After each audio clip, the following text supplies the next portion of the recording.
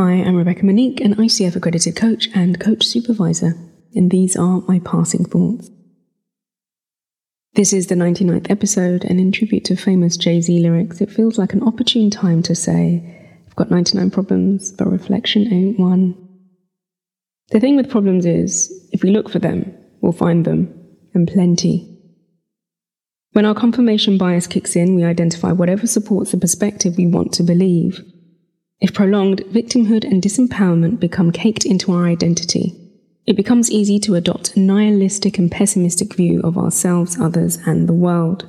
But we can choose realism with a healthy dose of optimism. We can lean into the more pleasing, satisfying thought. We can embrace empowerment. We can orient to the opposite view. We can see problems as puzzles.